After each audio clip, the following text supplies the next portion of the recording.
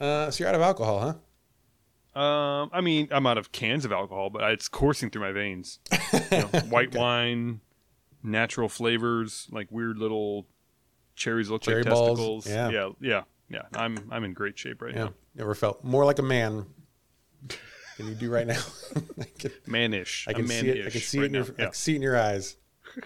The raw lust and power.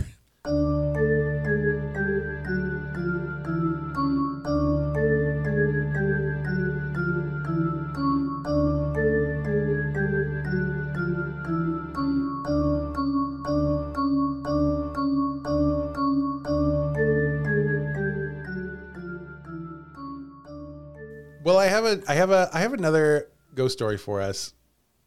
This one is going to be real short, though. This is a ghostie. Perfect. That's great. This is going to be another I think bonus episode because it's a real short ghostie, but I couldn't let it pass because it's just so good, and you'll see very, very shortly. Did I tell you what happened yesterday when we were doing the cleanup thing? No. So I'm like hauling brush back to behind the school, right? And I go to pick up, and I've hauled like 10 fucking truckloads of brush at this point, and I'm exhausted. I've been out there for like 4 hours. I climb up in the truck, I grab a big handful of brush, right, and I go to like deadlift it straight up to throw it into the brush pile, and someone at this volunteer campus beautification event has put a dead fucking bird in the pile of brush. Stop it. Which flies up and hits me in the fucking face. Wait, I'm sorry. This is a dead bird? A dead bird. But it flies up somehow magically when and hits you in the face. Is this a ghost? I'm sorry. Is this bird a ghost? Are you telling a ghost story now? I pick up the big pile and I stand up real quick. Like I throw it back up over my shoulder to throw it back into the thing. And this dead bird comes out of nowhere, like ping pongs off my face back into the pile. Oh boy, that's gonna be. How was that?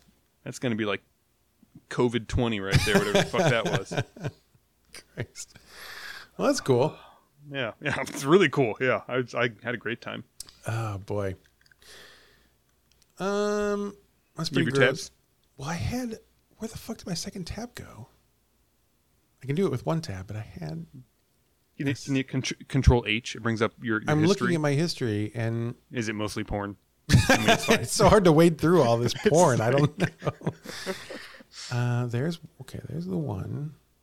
It's so tough when you're also into ghost porn because you're like, wait, hang on. There's so much over the Venn diagram of the porn I watch and the things we talk about in this episode. There's like podcast. this tiny sliver in the end that is tough. like the podcast, and then everything else is like complete. All right. Well, luckily this is such a fucking wild story. there is a 2-word phrase that I can Google and it will. Yep, there it instantly comes up. Okay, so that's good. Oh, Mental Floss did a thing on this. This is great. I didn't even read this. They didn't do a podcast on it already, did they? Oh, God, I hope not. If they did, ours is obviously better. Oh, yeah. That's a given. So, in the 1930s, which was pretty long ago now. Yeah. I was going to say it's not that long ago, but then I realized it's almost 100 years ago. So that's a while. There was this kind of isolated farmhouse on the Isle of Man. You know where the Isle of Man is? Oh, yeah, where they do the TT, the time trials. Yeah. The Isle of Man is crazy. Yeah. You don't... Yeah. That's time, like all they're famous for where they were now. like, does time work? And they do trials there to figure... They put time on trial. You gotta like, be where were fucking kidding you me. on You the gotta day be fucking kidding me. You don't know August 6th, 1862, and time's like... Jeez, do I have to explain the Isle of Man to you? Do I have to explain the Isle of Man to you? Isle of Man is the world's... I know. I see it right here on this picture, on this map. It's the world's deadliest race. How do you not know this? Okay, so the Isle of Man has this race created? like a couple every year.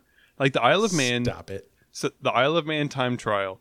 It is like a motorcycle time trial around the whole island on fucking city streets, going like 150 miles an hour the entire way. Wait, do they close off the city streets?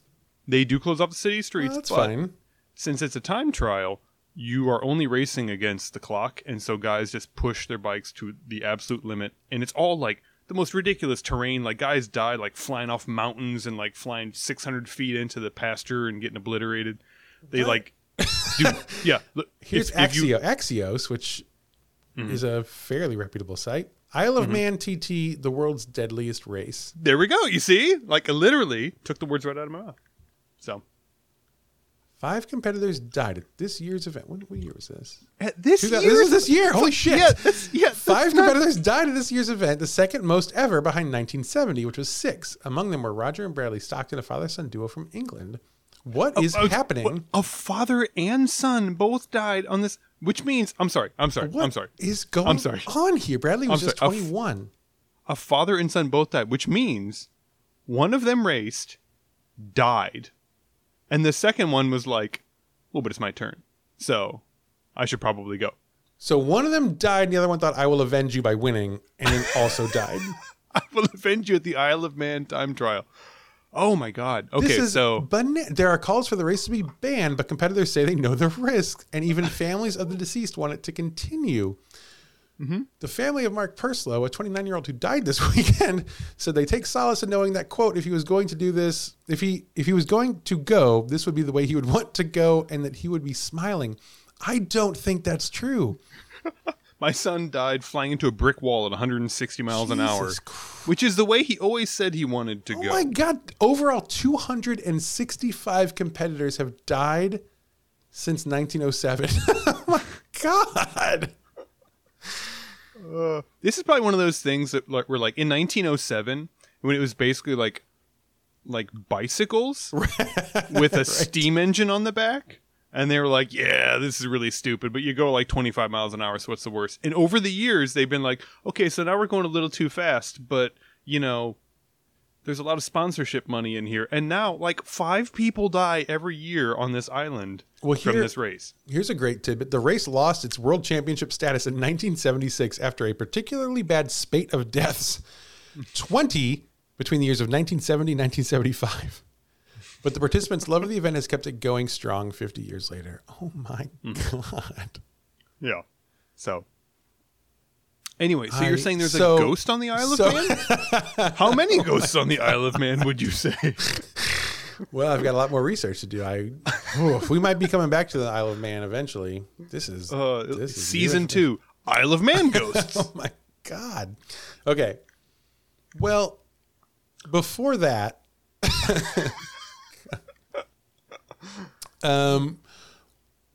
actually, I guess not before that. During that, 1930s. So that's after that. Yeah.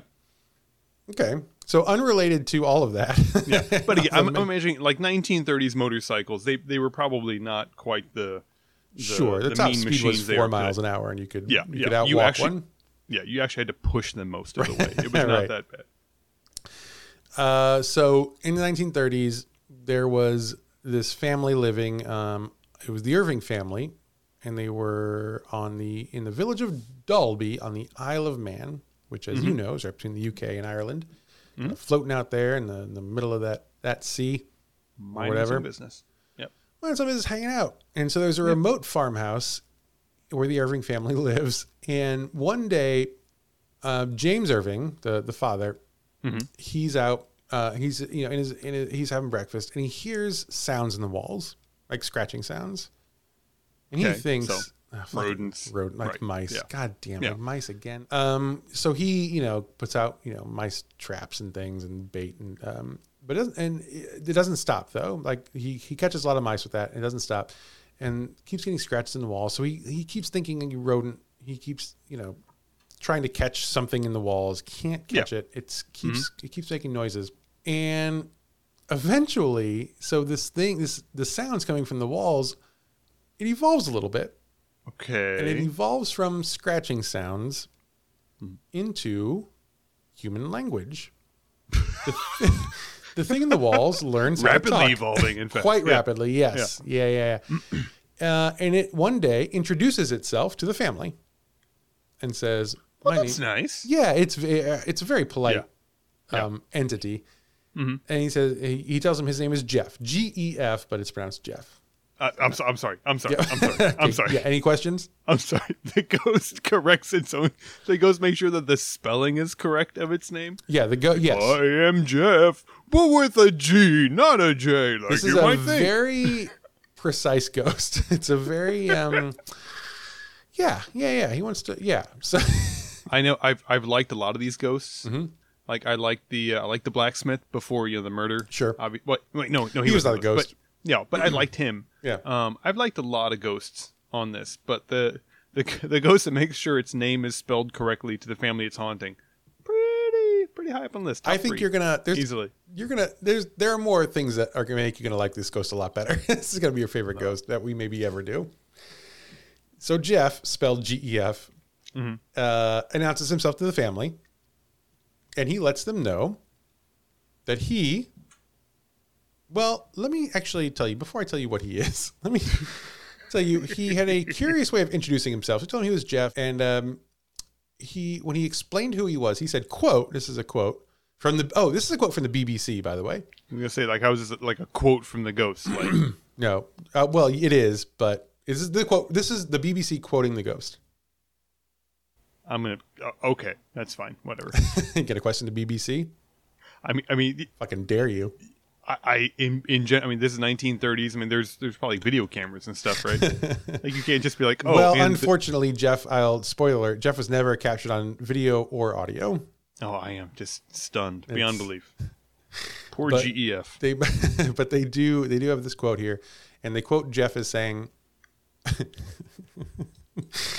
"quote I am a freak. I have hands and I have feet, and if you saw me, you'd faint.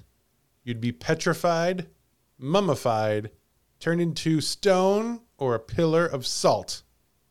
Okay. I mean, not a lot of self-confidence in Jeff. Yeah. I mean, did he get turned into stone? Is he the walls? Is that what he's saying? God, that would be good. A ghost house? God, yeah. That would be good. Nah, not quite that. Well, actually better than that, I think still. So they hear that and they're like, well, what? Can we see you? Can we see you? So finally, this entity, Jeff, he builds up his power and he says, yes, I will appear to you in my current form. And as horrific as it may be. Yeah. Yeah. You might turn into pillars of salt. Mm-hmm. I have not shaved. Yeah. I need a lot of dental work. I've been living in these walls for fucking centuries, but and he manifests in their kitchen. He pulls himself together from particles of ethereal particles. From the bootstraps. Just pulls himself right up. Yep. And Jeff is a mongoose. Like Ricky Tikki Tavi? Yes. Great at fighting cobras. And he's a ghost mongoose. Now, I'm sorry. Does he materialize, or does a mongoose just walk into the kitchen and they're like, no, that's the ghost right there? Okay. He materialized as a mongoose, and he tells a family that he is from this. He tells a family he was born in Delhi, India, in 1852. Okay, it's a bit of a trek. Yeah. All right. Okay. But that his spirit has been trapped in this spirit in the body of a mongoose. Wait.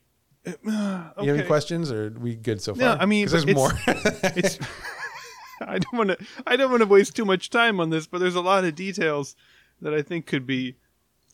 No, that's fine. Go on. It's fine. We could make it a longer one if you want. I could do more research. No, I'm just good. Didn't really seem Ricky worthwhile. Tikki Tavi the ghost is talking to a family in the Isle of Man kitchen. So sure, why not? Yeah, it's like a fucking Mad Lib is what this is. You realize?